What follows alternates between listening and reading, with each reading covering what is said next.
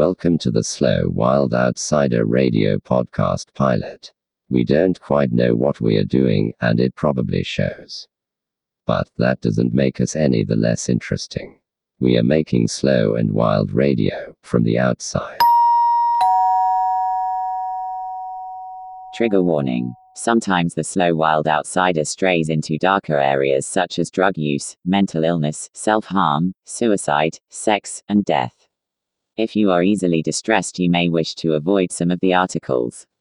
But I would suggest that they are all suitable for adults over the age of 16.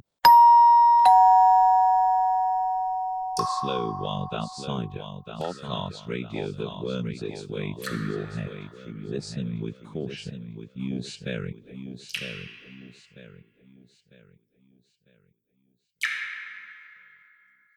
The Slow Wild Outsider, best served with headphones. Now the interview panel has a shot at schizoaffective disorder. Fast and Furious Slow Radio.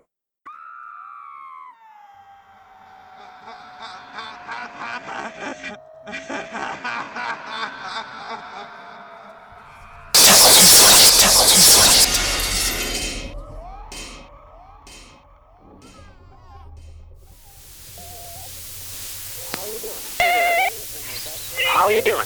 Today has been the best day of my life so far. I just don't know what I'm going to do for the rest of my life. It seems like it's always been up, up, up. Sooner or later, it will be better than ever. 10-4 over and out, rubber duck. Goodbye. Anxiety. A feeling of extreme power. The ability to take on the world and win. Suicidal. Persecution paranoia. Illusions of grandeur paranoia. Auditory hallucinations. Visual hallucinations. Loss of identity. No idea who or what you are. Loss of time and place. I had never heard of schizoaffective disorder until I met you. And I take a keen interest in mental health issues. In fact, in a previous life I was a mental health nurse. So could you please tell us what symptoms and mental health issues do you need to be experiencing to end up with a diagnosis of schizoaffective disorder? Put simply, it's like having bipolar, which is manic depression for the older people, and schizophrenia, mixing them together, bundling them all up as one cuddly mental illness. There are a few other complications as well, but I mean, you'd be far better off looking it up on a reasonable website and finding it out for yourself. But yeah, bipolar and schizophrenia mixed up. Oh my god, that sounds extremely horrendous. It's okay, I guess. You kind of get used to it. It becomes part of you and who you are and what you feel and what you experience. It just becomes ordinary life, really. We're here today to have a little chat about your mental illness you suffered through life. Not suffered, you had. Okay. Can you tell me when you first realised that something was you were different from other kids? Blimey. Really young, single figures. I was probably about 8. Okay. And did you express it to anyone or did you keep it to yourself? I kept it to myself up until about age 12, and then the people at school sort of thought there was something wrong with me. I was a bit weird, so they sent me to a psychologist, and I opened up about it a bit then. Was you like isolated from the other kids or Yeah, I was. did you not feel any connection with them or Not particularly, no. I felt really different from them. what, in a bad or a good way? Pretty unhealthy, really. Right. And do you find that feeling you had as a child, you still have some of those feelings now as an adult? Well, I don't really mix with people now, so I don't experience those feelings or thoughts anymore. I just avoid people as a rule. You avoid the people because you don't want to have those feelings at all. Yeah, I think people are quite dangerous and can be quite nasty, and so I don't want to put myself at risk. Is that a real experience? I'd say growing up, yeah. Is your childhood has based your opinion now as an adult? What happened to you as a child? Well, some pretty bad things have happened to me as an adult as well. Fairly recently, while I was going through a bad patch, I had a group of people follow me around, chanting at me and calling me a pedo. And that was one of the nastiest things that's ever happened to me. So it's like it still happens when you grow up. It doesn't stop. Okay, let's have a time out and have a cigarette and we'll come back. All right. Now I understand when you were younger you heard voices. I still do. But yeah, when I was younger, I did. Yeah. Are they positive voices or? No, the majority are quite negative, really.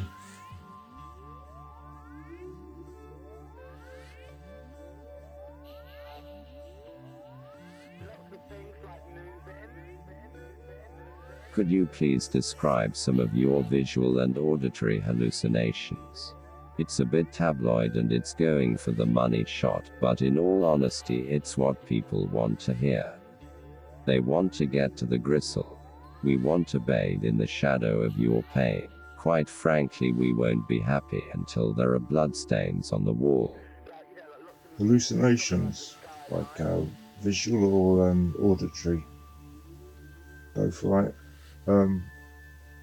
There's far too many to list. This would be really long if I listed them all. I can't remember them all either, but I guess some of the more memorable ones is being chased by typewriters. Old manual typewriters had wings, and a flock of typewriters were chasing me.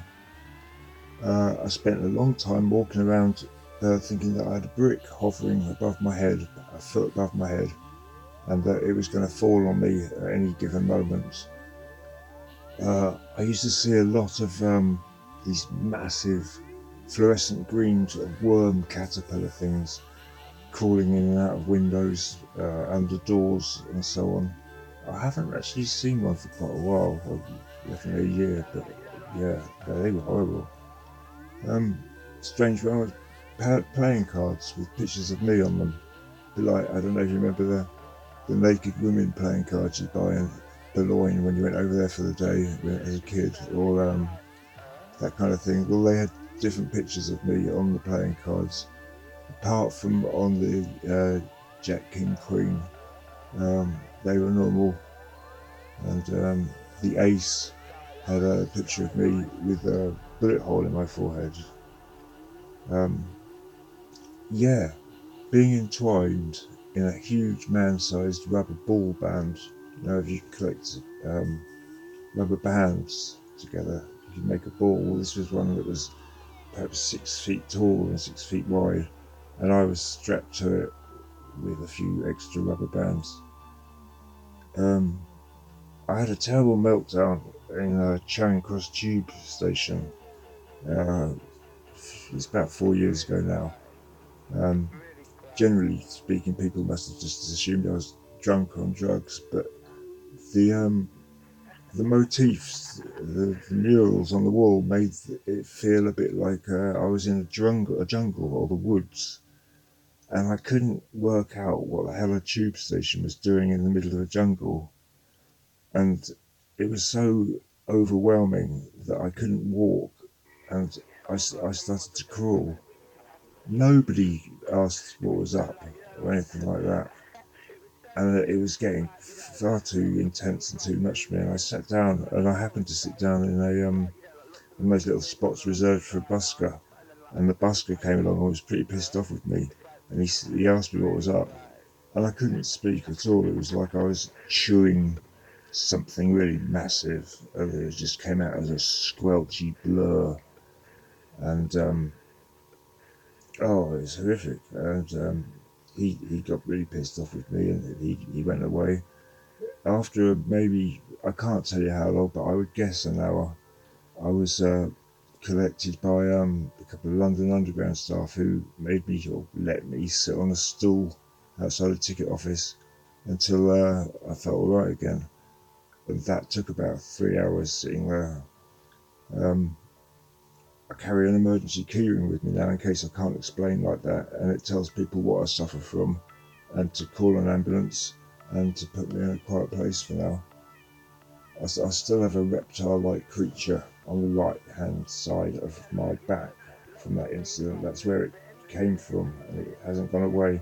I can't actually see it, but I feel it. It's always there. Hallucinations, yeah. Tree people, kind of short, industrious people who live in the trees, providing help to the people dressed up as telecom workers, but they're far more likely to be government workers. The telecom workers and the tree people are wiring up some kind of huge, complicated web, and they want to attach one end of massive wires to me, preferably to my teeth. I have an incredibly powerful immune system, stronger than anyone else's on Earth, and all sorts of people and agencies would love to get their hands on some of my DNA, blood samples, etc. Now you might find that unbelievable, but I can prove the stuff about the incredible power of my immune system. All it would take is a couple of hours going through my GP's notes. There's evidence of me beating HIV/AIDS. I was pronounced positive in 91 and found to be negative in 95.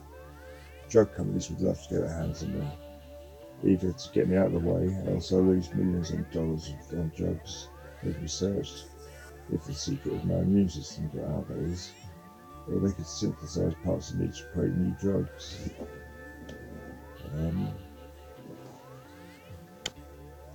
Little things I can't remember. There's this majestic, beautiful herd of lions that dropped out of the sky and landed on me. Horrible one, people invading my flat who won't leave however much I plead with them, and I shouted and I pleaded and I begged and I cried, and they wouldn't move, they wouldn't go. The police have had to kick my door in on several occasions to make sure I'm okay. The last time they did it, I was found with hypothermia in the corner of my bedroom. I'd become far too paranoid to leave the flat and get food or electricity. My brain felt like two lumps of ice slipping against each other. It was impossible to think. It was difficult. I've seen a staircase several times leading up to the clouds. When I try to get up the stairs, it's like clambering up the down escalator. I end up going nowhere, and I probably look quite bizarre. Although I did give up worrying about what the rest of the world thought of me quite a while back. The sensation and conviction of having razor blades piercing my eyeballs. The feeling of having a multitude of spiders, grubs and other insects crawling all over me. Sometimes I can see them too, but not always. Seeing tree trunks split open in a mighty crash, and from within a tree emerges a perfect copy of me. They're not me. They're some kind of malevolent animal or robotic electronic device. As they make their way towards me and other people, they sort of fizzle away, leaving no trace. They're a bit like a firework, they're quite short-lived. Sometimes other people grow, hit heights of like 15 foot, and then on other occasions I can shrink as little as 6 inches in height.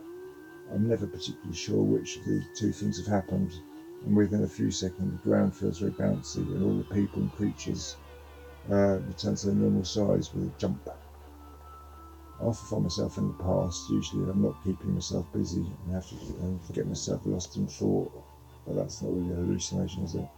I've seen footprints appear in the ground all by themselves, no person or creature visible, melting windows, breathing pillows, people formed from loose and very flexible rubber.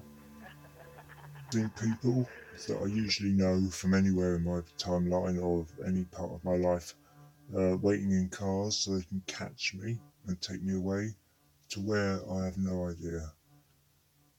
I've seen birds and dinosaur-like creatures that have no place in the 21st century sky, flying and diving and screeching, usually in the dusk.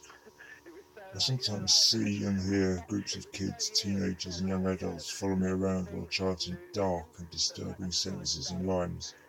This is a particularly difficult situation to know it's a hallucination or not, because I've definitely had that happen for real. A bit about the voices. Again, I'll keep it really short because it would go on for hours. I've a multitude of voices and general chatter seeping into my head for most of the time. The great majority of it seems to mainly stem from the right-hand side, and it's impossible to tell if they're creeping out of my mind into a bubble just outside my ear, or the opposite way round. I've given some of the voices names or nicknames. Some of the voices and I go back a long way. Others are fairly new and just pop up once and I never hear from them again. So a few random ones I can think of off the top of my head. There are so many, it would take hours listening to them. Some are more important than others. For example, I wouldn't normally mention the frozen yogurt vendor who whispers his sale pitch at me saying, "You're more frozen than this stuff. Go away, little boy, and play in the road." So he's creepy and not very pleasant. He's only ever popped up once. The bit part players like him don't warrant a place in the list, really. Okay, a long-time companion is the quiz show host. Sometimes with an audience, sometimes without. Quiz show host isn't that nice a fella, and whatever I'm going through, he just turns it into fodder for his cheap and nasty TV show. Sometimes he talks directly to me, others through the greedy, overexcited audience. Not that long ago, he was saying to both me and the audience in that quiz show voice, like he's offering everything I've won, I can gamble it for a car. It's that stick or gamble, he'd chant, but what he was saying was hang or harm. He was putting the question to the audience, and eventually they would scream out harm or hang. It changed, and then it's down to me to try and ignore this order. Just left there, at the end of the show. Lots of different voices, some louder than others, who call my name. Amongst this, there's a distracting character. He's a very young kid who I'm kind of convinced is probably a young me. The voices are spooky as fuck, almost swallowed up in reverb and delay. Nowadays I never answer the call. I've made that mistake before and ended up in tiring, distressing arguments that I never win. The main point of the argument is that I'm a terrible little shit and I'm abusing valuable and limited world resources. Well, they'll swallow their words along with humble pie when they get to learn about the life-saving immune system I've got floating around my veins. When I'm dead, my body will be offered up for scientific research that will change the world. Amongst the constants I can make out are the voices of children playing and taunting each other, and as their voices get closer and louder, it's as if they've just noticed me and they begin to play like verbal piggy in the middle with me. The general constants about this is how the whole class hates me and is going to beat me up later. They tell me I'm fat and smelly, I have embarrassing hair, and I'm not welcome anywhere near their special club. It's quite peculiar, that one, because I think it's just an echo of something that happened in real life. Constant murmurs and whispers of a handful of regular voices that rise above the rest of the chatter, but are still turned down. I can't make out what they're saying, probably for the best, as the general tone of these voices comes across as mean, hurtful, petty, and just designed to cause distress. And a regular visitor, the psychiatrist, although I don't call him that when talking to my psychiatrist or anyone from the team of people who, air quotes, look after me. Psychiatrist, he speaks with a clear kind of authoritative voice. He has claimed many times he's only looking out for my best interests. He's often given me advice, but if you listen closely to what he's actually saying and read between the lines, what he really wants is me to turn myself in and have loads of experiments done on me. I'm very careful not to give him any reason to section me. I'm very lucky though, I've got to say, because I'm aware that these hallucinations and delusions are only in my head, popping up for about 75% of the time. I know that they're delusions and I can just put that to one side. It's not as easy as that, but that's what they are. The other 25% is a worry and can lead me to bad situations in acute psychiatric hospitals or units. When I'm no longer grounded in reality and I see these things or hear these things and they're real, then that's when I'm ill. When I see and hear these things and I can say to myself, no, that's just my brain, then I'm well enough to be on the outside. That said though, even though they are only delusions, they're still pretty scary and confusing. Do you reckon that's enough to be getting on with? I don't really want to talk about it much more. Alright.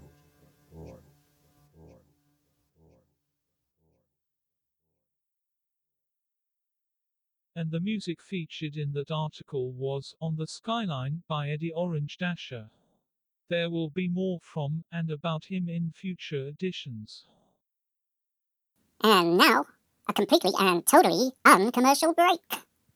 Poetry. Sounds like an awful idea.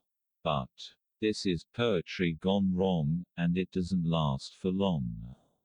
Poetry gone wrong. Angry aunt. She told the nurses to fuck off, should never said boo to a goose. But then again, who actually has? The Slow Wild Outsider podcast radio that worms its way through your head. Listen with caution, use sparing.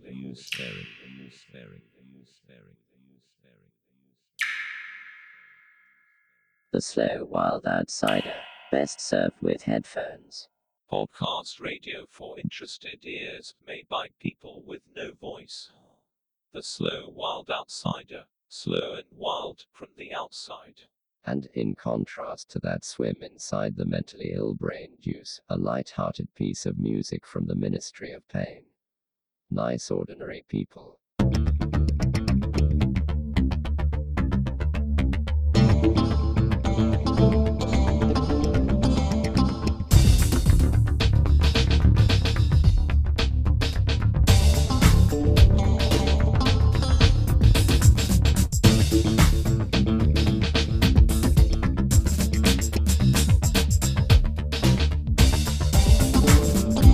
I'm sure there's far more old people who misbehave than young people.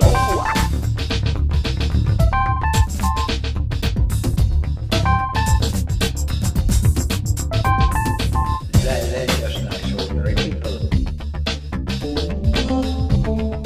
Nice ordinary people. Nice ordinary people.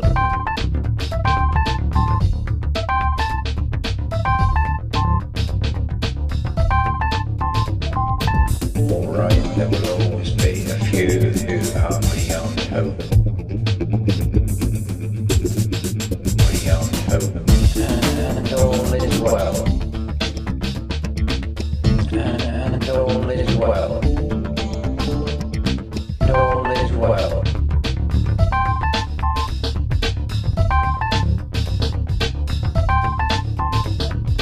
I'm sure there's far more old people who misbehave than young people. They're just nice ordinary people. And all is well. They're just nice ordinary people. And all is well. Nice ordinary people. These young people are going to be the people who are going to be the scientists and the doctors and the politicians of the future who are going to I'll go and see if I can find it for you. And all is well. Nice ordinary people. Nice ordinary people, ordinary people. And my hopes for the future are quite bright. And all is well. Well.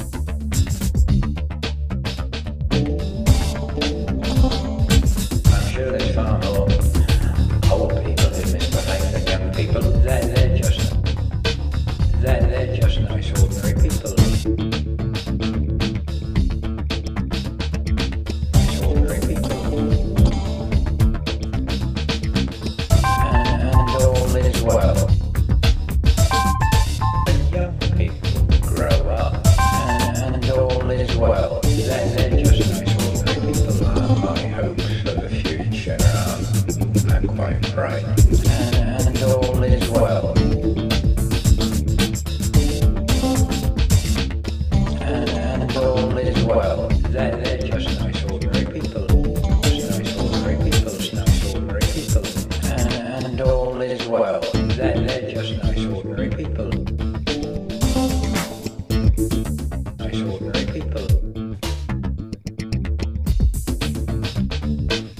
they're just nice, ordinary people. Tasha called disturbance of the mental with her bipolar uncle, bipolar. And the punchline is, what about a water bottle wibble? My mind is melting. How are you doing?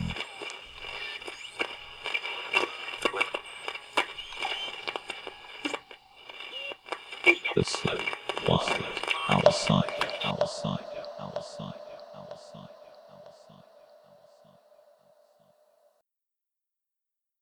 And now, a short conversation with a crack addict.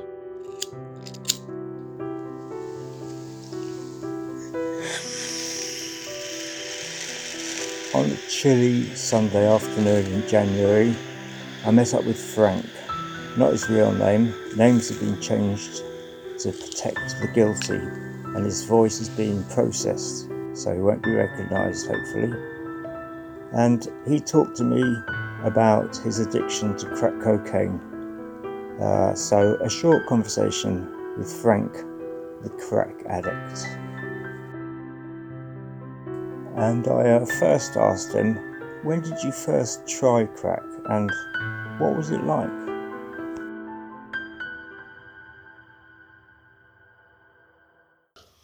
Well, it was a bit of a weird one. I was driving Sheffield in London and I've never touched it before. But I picked up a working girl and she said to me, well, would you like to try it? And I thought, no, because I've never taken this stuff. But she said, if you have one, I'll give you a blowjob. And once I had it while she was doing it, that was it. It was like an opening, it was euphoric. I'd never had that sort of sexual feeling and high before. Had you ever taken any illicit substance before, and at what age did you first dabble with drugs? Well, I said first I was 22. I took my first joint, and then it was accidentally taking acid, which completely blew my mind. So you left it relatively late? Yeah, I was pretty anti-drugs. Yeah, did you have a view or an opinion about people that did take drugs beforehand? Not a bad opinion, because my older brother had always dabbled in drugs, so I've seen people that could be normal around drugs, and I've met some really interesting people that I would have never met. But my opinion to drugs up to a point, to hard drugs, was what I was told at school and in the army, to keep away from it. So that was my opinion of drugs, that they were this terrible thing, which was completely shattered once I saw people, associated with people, I found that they weren't what they told me it would be like. Do you mind or object to being described as a crack addict? I don't like it when people call people crackheads. Right. Because usually people that call people crackheads are people who know nothing about the drug. I've met some great people who've taken crack. Really inspiring people, and I've met some shit people who've taken crack. But that generalisation of crackhead, I don't like now. Right, but you're okay with addicts? Yeah. Your situation? My situation, yeah. All right. Do you smoke or inject it? Smoke it. Okay, have you ever injected it? I've never injected crack, no. All right. Would you ever, do you think? No. Is it possible to describe what crack cocaine is actually like? How does it make you feel? It's an instant. When you take your first pipe, you get high, but everything else dissipates away. It's just that moment. And that's that first roll of the day, that first moment of you taking it is the one that you're chasing forever. And I quite like the euphoria of it at the beginning, but it's the chasing which I don't really like. So what do you mean by chasing? The anxiety, the wanting more, the not allowing it to take its full effect before you're trying to get more. And when you start doing that, you find that you're not enjoying it, but you're chasing somebody you think should be there. Right. When did you realise that you're addicted? I would say a few weeks after I first took it. Right, that quickly? Yeah. And what does the addiction feel like? How do you feel if you can't get any? If I haven't got it, it's not a big deal. I'll think about it sometimes. I realised that when I was really bad on it, I would dream about it. You know, and it became all-consuming. Whereas you can't think of anything else to do apart from take the drug. And when you haven't got it, you're counting down the days until you can get the money to do it. Do you ever mix it with alcohol or other drugs? I mix it with alcohol when I need to level out. And what do you mean by level out? Like, just take the edgy, craving feeling away, so you can just like relax and be normal. Right. From what you described, it makes it sound like that you sometimes feel pretty much on edge when you take it. Oh yeah. Why do you pay money to feel that way? Well, you don't initially pay the money to feel on edge, but once you've taken the first one, and you've run out or whatever, you want more. Because you don't want to come back down to the normal feeling, you want to carry on. And that feeling there, when you get to that point, that makes me edgy.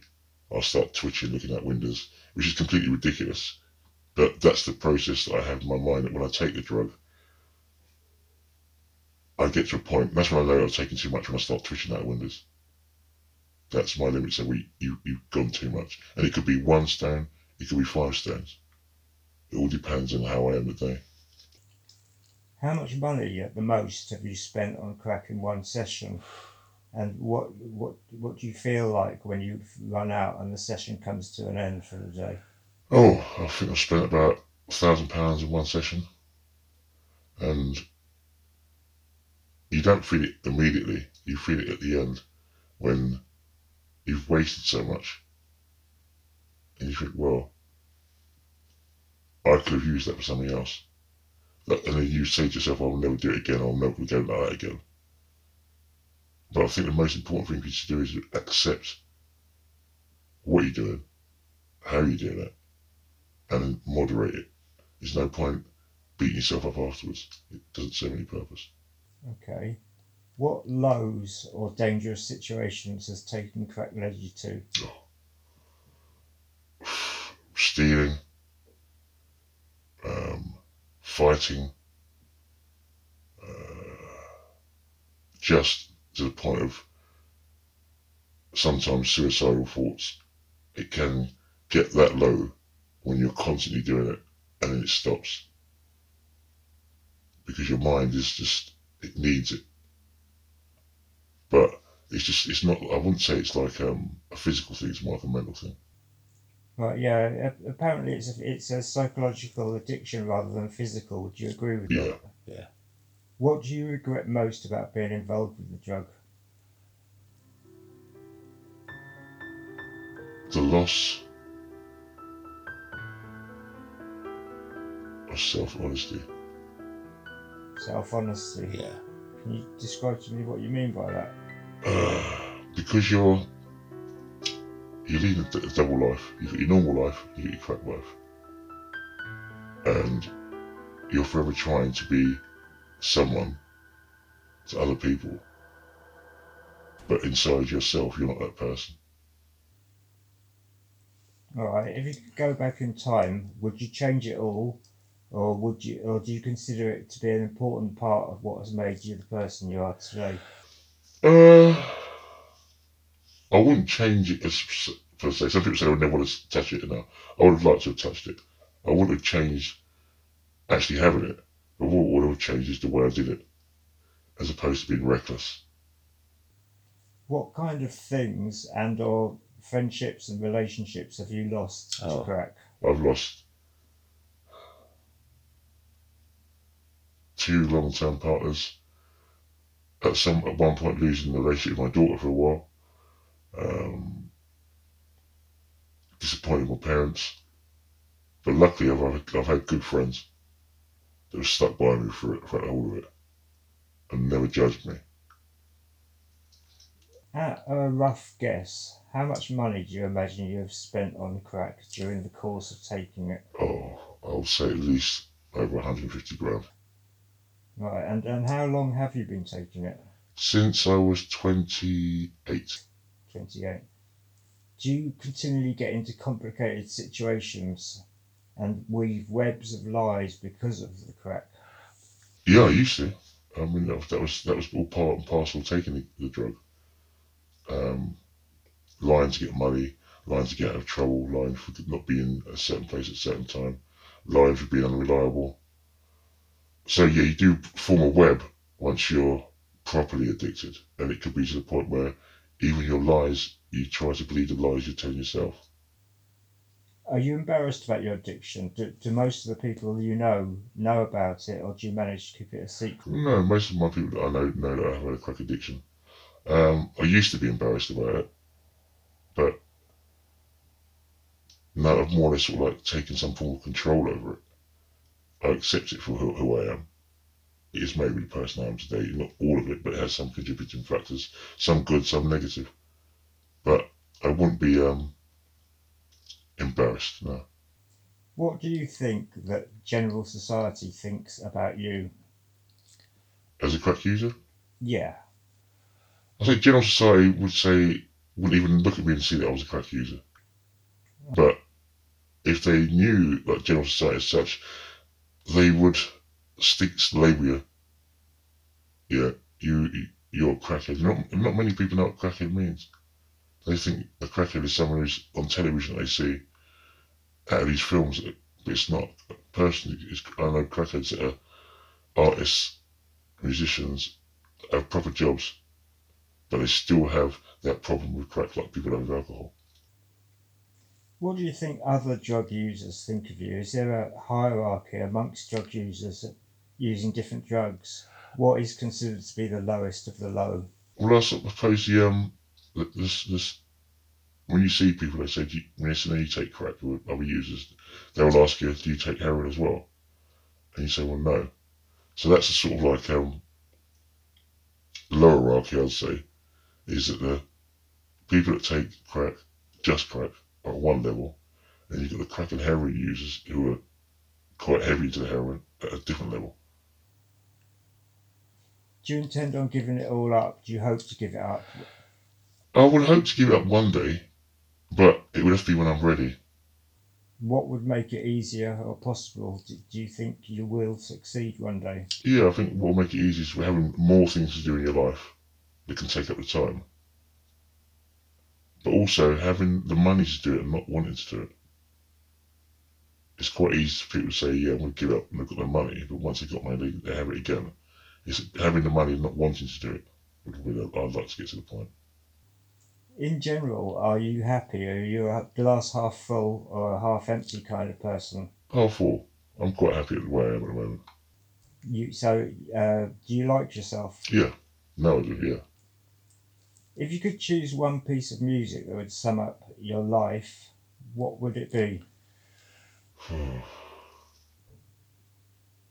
Or it could just be a piece of music that sums up how you feel when you have or haven't taken crack. I know it's a difficult question.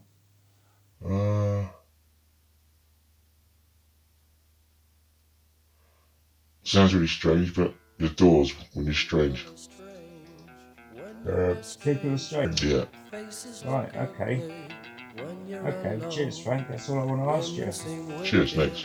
When you're unwanted, streets are uneven. When you're down, when you're strange, faces come out of the rain.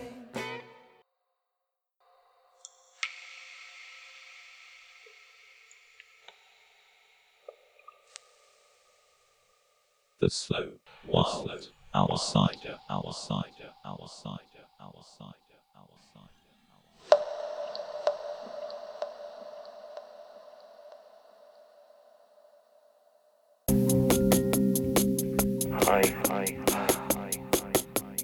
Scratching around, not just posing. This is Adam.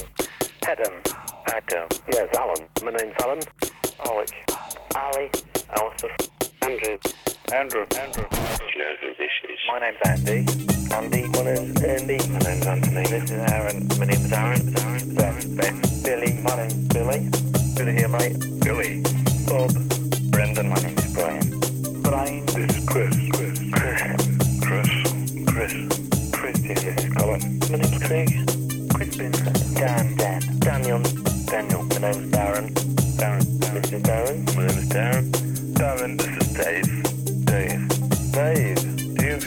Dave. David. My name's David. David. My name's David. David. David. My name is Eddie. Elliot. Ewan. Frank. Gary. This is Gary. Graham. This is Glenn. Greg. Gus. Ian. My name's Ian. Hi, I'm Ian. My name's Ian. Hi, I'm Ian. My name's Ian. My name's Ian. Hi, I'm Ian. This is Jack. James. My name is James. My name is James. My name is James. It's Jamie. Hello, Jamie. Jason.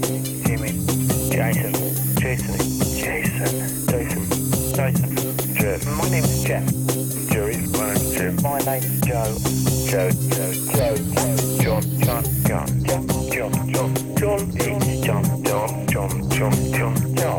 My name's John. My name's John.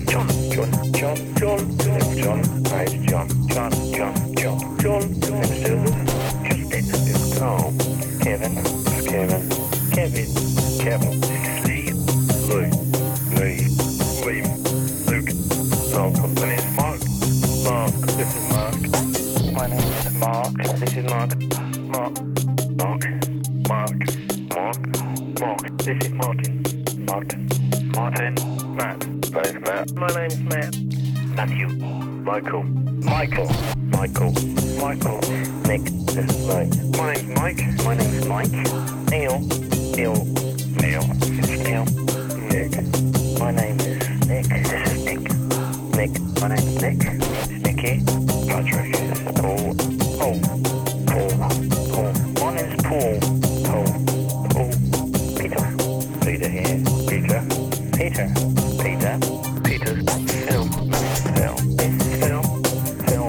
This is Richard. My name's Rob. This is Rob. My name's Robert. Russ. Sam. My name's Scott. Sean. My name's Sean. This is Simon. This is Steve. My name's Steve. I'm Steve. Stephen. This is Stephen. Stuart. This is Terry. This is Tom. Tony. My name's Tony. It's Tony. My name's Tony. This is Will. It's live. Yeah, hi, Zero. Pal.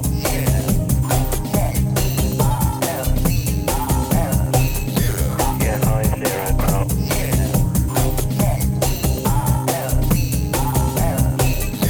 Yeah, hi, Zero. Pal.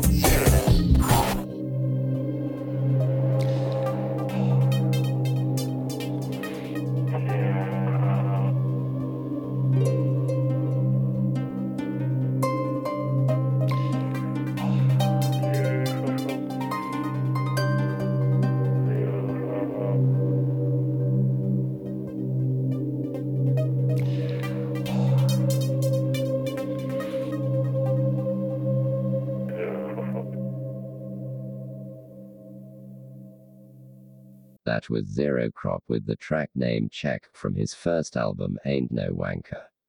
You can find more of his work by searching the internet. It's well worth investigating, and has the several names seal of approval. Now, a short story based on real-life events. The Slow Wild Outsider presents Another Bloody Miracle. Glory to the newborn king. Give me a break. Put the stern look away. If you needed any kind of a reminder, then this is a good opportunity. The Slow Wild Outsider is entirely written, presented, devised and edited by non-professionals. We are learning as we go. I am definitely not an actor or voice-over artist. I'm just an ordinary Joe. The following story, Another Bloody Miracle, was read in one sitting, and contains a couple of stumbles and mistakes. We didn't want to record it in parts, as that would take the immediacy and the genuine feeling out of the story. We tried different takes, but, including blemishes and stumbles, we really felt that the following recording is the most heartfelt and genuine out of the lot. so please forgive the imperfect recording we now present you. It shouldn't impact on your enjoyment of the real-life story. Based on true events. Another bloody miracle by several names. I was in Goa. It was December. It was the first time I had left my home country in a decade, and I was like a kid in a sweet shop. At that time, you could buy several different benzodiazepines over the counter of most pharmacies, and I bought them all. Diazepam, lorazepam, alprazolam, nitrazepam, as well as strong codeine preparations, tramadol and barbiturates. Along with the hash, opium and ecstasy I could illicitly buy, and the extremely strong cocktails for sale on the beach, I was in stupor heaven. I spent a month getting more and more out of it, practically comatose. I would pop another cocktail of drugs at the drop of a hat. I didn't think for 1 second that I'd had enough for the time being. I would drive my hired scooter down all the local lanes and dirt tracks, occasionally scootering into the nearest city to see if I could find more, different drugs at better stocked pharmacies. How come I wasn't squashed like a bug on the manic and anarchic roads? I just don't know. At a guess, I used up a couple of my 9 lives. So this was how it was for a while. I didn't take in any of the culture, I didn't mix with people, and I drifted away from the friend I'd gone out there with, and he moved himself out of the disaster zone he could see me creating. It was the best Christmas I've ever had. I bought some coloured lights and put them in the window.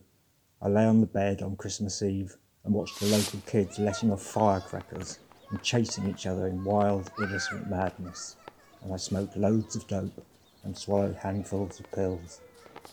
There was a knock at the door.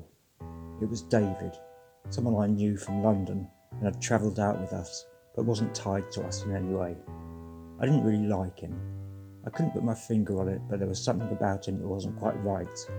I'm pretty certain that the feeling was mutual, and it was an unusual event for him to come and visit me at the hostel I was staying in. He'd probably come to see Steady, my dissipating friend, and found that he'd gone out. David had 3 people with him, a boy and girl couple, and a bald gay fella with astounding blue sparkling eyes. Did I want to go to a club along the beach? Asked David. I cracked open a beer and reached for a box of lorazepam. Yeah, that sounds like a good idea, I said, not really putting any thought into it. Give me 5 minutes to have a wash and change my clothes, I asked, and closed the door in his face. I hurriedly took a large cocktail of various pills and stashed a few different boxes in my pockets. I changed my t-shirt and put a wad of rupee notes in my belt pocket. Okay, I'm ready, I announced as I swung open the door. We set off. I was tripping over my feet a little. As we walked along the beach, it was about a mile to the club and the sand was hard to walk on. It was kind of slippy and I fell over a couple of times. Every now and then I'd fetch a few random pills from my pocket and swallow them. I didn't need any liquid. I'd perfected the art of just using a mouthful of saliva to imbibe maybe 15 or 20 tablets at a time. The 4 people I was with were a fair way ahead of me, and I was finding it harder and harder to walk without going off course or falling over. In the near distance I could see the lights of the club. When we arrived, or more precisely when the others arrived and I stumbled after them, we found a free table, and I was relieved to sit down. I ordered and paid for different cocktails for all of us. We clinked glasses and wished each other a happy Christmas. I had 4 massive pina coladas and more pills. I was completely wasted. I started to have odd thoughts and feelings. I was kind of out of control. Xanax, I said to myself. That'll straighten me out. I popped a few more pills. The others had hit the dance floor and I suddenly felt very lonely and abandoned. I got quite angry and decided to go back to the hostel, lie on my bed and watch Christmas happen through the window. I got up to leave and fell forward, smashing my face on the table. Blood flowed from my nose and I wiped it away with my sleeve. Very cautiously I waddled towards the exit, and without looking behind or saying anything to the group I was with, I slipped away and found myself alone on the beach. It was about 2 in the morning, and it took me a few minutes to decide which direction I should head in. Right, I thought. It's definitely right. I swung my body round to the right. With some difficulty, I started the journey home. You've all been drunk. You all know what it's like trying to walk in a straight line when you're drunk, haven't you? Well, this was that to a total extreme. The ocean was to my left and the tide was out, leaving a very expansive beach to which I was sticking. I aimed towards the dunes, but for every step forward I made, I spiralled 2 steps left. I kept stopping and tried to realign myself. Soon I lost count of how many times I fell over and just accepted that it was part of the journey, a slow, twisted journey. I was crossing a desert with only pills to keep me going, and I had even stopped gobbling down my stash. I was on a serious mission. I looked back and guessed that I had maybe covered 100 feet. Looking at my watch, I estimated that half an hour had passed. Blood started dripping from my nose. I cleared it away and set off again. 1 step forward, 2 leading to the left. 1 step forward, 2 leading to the left. As I continued the tortured walk, I noticed that I was drifting away from the dunes and closer to the sea. I wasn't far from the waves trying to lap at my feet. I stopped. I turned myself around until I was facing the dunes on the far side of the beach. I made a promise to myself. When I get to the dunes, I'll have a sit down for a while, maybe even a lie down. There's no rush. I'm not in a race. I'm just casually making my way home after a night out. After much stumbling and false starts, I found myself facing the dunes. Okay, I thought. Let's go. I started walking again. There was no change in the night's theme. As I zigzagged up the beach, I was spinning round. Every hard fall step forward, I took 2 back. I twisted and turned so many times I had no idea which direction I was sort of heading in. Was I making a peculiar trip back to the club? Was I making an embellished journey home? Or was I heading somewhere completely new? I continued on, falling and turning and stumbling and twisting. 1 step forward, 2 to the left. 1 step forward, 2 to the left. After some time of carrying out this accidental dance, I felt my feet getting wet. I was walking in the waves. I stood still for a while. I had to get away from the ocean and walk in a straight line along the beach. I took a few deep breaths, grounded myself in the watery sand, held my head up high and took a tentative step forward. It worked. I moved a few inches forward. I took another step, and true to the night's adventure so far, I made 1 step forward and 2 leading to the left. The water was now up to my ankles. I continued this miserable dance for a bit longer, and as I very slowly made my way forward, I was quickly walking further into the ocean. I stopped again to take stock and consider my options. The water was up to my knees. I tried to turn round and face the beach, but all that happened was that I waded deeper into the water. I summoned all the concentration I could, and I tried to twist my way around. I took a couple more steps. It was as if I were made out of metal and the ocean were a magnet. I just walked out to sea until the water was splashing around my neck, and as the level rose up to my chin, I just gave up, leaned back, and started floating on the warm, dark sea. As I lay there, I could feel myself bobbing and drifting further out in the gentle water. I was on my way to Africa.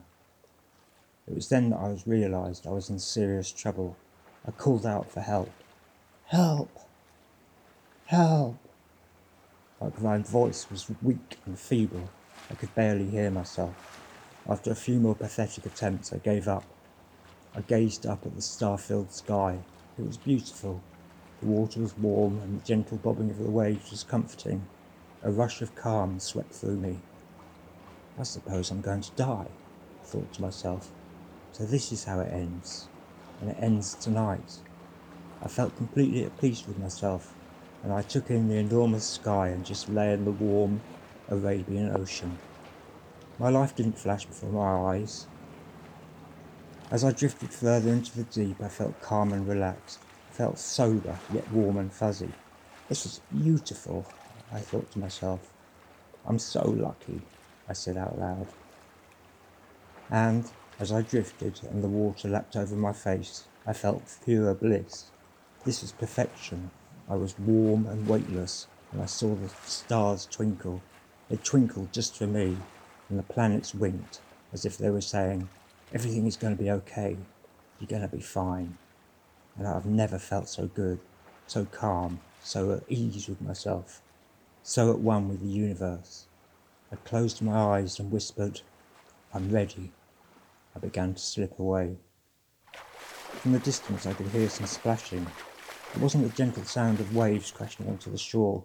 This watery sound was more rushed, less comforting and not so sublime, and it was getting louder. It was getting closer.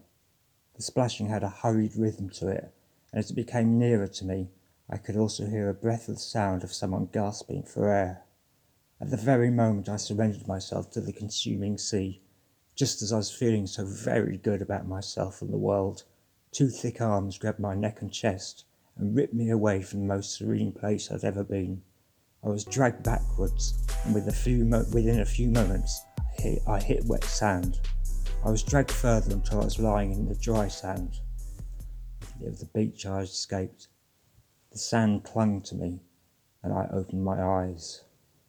Looking down at me, soaking wet and gasping for breath, was a short, thick-set man. Are you all right, buddy? He asked. He had an Australian accent, and there was panic in his eyes.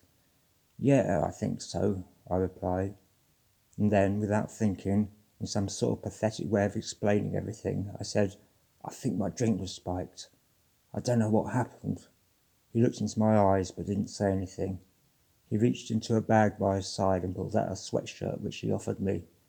I was beginning to feel cold and I was shaking. I gladly took the garment he was holding out for me, and I exchanged it for my sodden t-shirt. I sat, dazed, and all the pain and confusion I associated with being alive came flooding back. The man asked again if I was okay, and I nodded. I told him that I was going to sit there until I felt capable of walking back to my hostel. I told him which one I was staying at so he could collect his sweatshirt in the morning. It'll be hanging on the washing line out at the back by the coconut trees, I told him. He straightened up, picked his bag up from off the ground, and got ready to go. He hung around for a few agonising seconds, waiting for me to thank him, I think. I just couldn't bring myself to. If anything, I was pretty angry with him for dragging me out of my blissful state, and I just wanted him to go. He stared out to sea and then lifted his head up and gazed at the huge starlit sky. He sighed, almost as if he knew he'd torn me away from pure serenity. Okay, buddy, he almost whispered. I'll see you in the morning. And he walked off into the night. I stayed, stuck to the spot, shivering and shaking until the first sign of dawn. As the sun made its first tentative appearance in the sky ahead of me, I got up and walked in a perfectly straight line back home. The sun was now shining and I was warmed by its rays. I hung the sweatshirt on the washing line and went and lay down in the coconut grove. After a couple of hours I spotted his figure heading towards his shirt, waving gently in the warm breeze. I got up and hid behind a tree while watching him stuffing the cloth into his bag. He stopped and looked around. I made myself small and stood tightly behind the tree until he had gone. A new day had begun, and it was Christmas Day, and I had at least 2 or 3 lives left, I thought to myself bitterly. I walked toward the hostel. There was a large fire with a freshly killed pig roasting on a spit above it. I reached into my pocket and pulled out several damp boxes of pills and threw them on the fire. The flames turned green, and the fire hissed and spat. In the distance I could hear carols being sung. I climbed the stairs up to my room, unlocked the door, walked in, and carefully closed it behind me.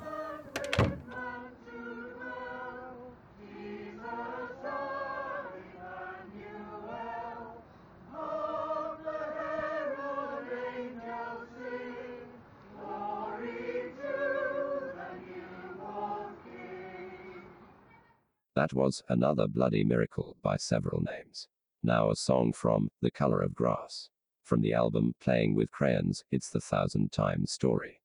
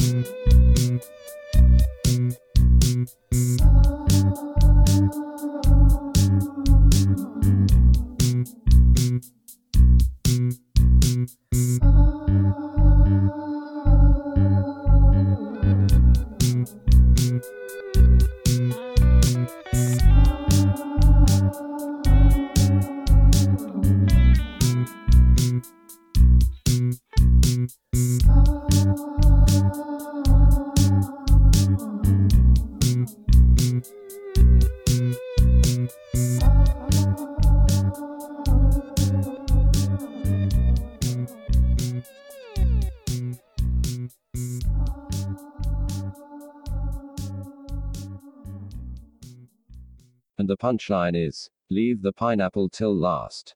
Never, ever, start with the pineapple. Start with a grape or a cherry. Not with the pineapple. The pineapple always comes last. The joke simply won't work if you start with the pineapple. I mean, where do you go from pineapple? Exactly. You've left yourself with nowhere to go. You've ruined the whole joke. You've let yourself down. You've let me down. You've let the internet down. Never, ever, start with the pineapple. Leave the pineapple till last. The Slow Wild Outsider was compiled, edited, and mainly written by several names, a loner trapped on the south coast of Britain. Contributions to this episode came from Jim, Steve, Eddie Orange Dasher, The Ministry of Pain, Frank, Zero Crop, and The Color of Grass. It was entirely made on a mobile phone and a cheap naked laptop running Audacity. Come back in a month or so for the next edition. The next edition of The Slow Wild Outsider will contain, but will not be exclusively limited to, Part 1 of a fictitious story called Slipping Tenses, Bundle 2 of diary excerpts from the real-life diary of a lost cause, music from The Ministry of Pain, Romeo Juliet, Papa, The Color of Grass, and Andy and Jim.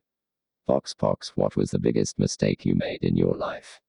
Soundscapes from nowhere, hidden microphone, a voyeur's delight, a discussion about camp, pieces from John Smith's autobiography, Concrete, time travel, a report from the Battle of the Beanfield, first time taking acid, a feature about addiction to the old sex lines, you know, all that 0898 stuff before the internet, plus some other bits and pieces. Come back in a month or so. Bookmark, subscribe, and share us. Let the listening world know about us. The Slow Wild Outsider, podcast radio for interested ears made by people with no voice.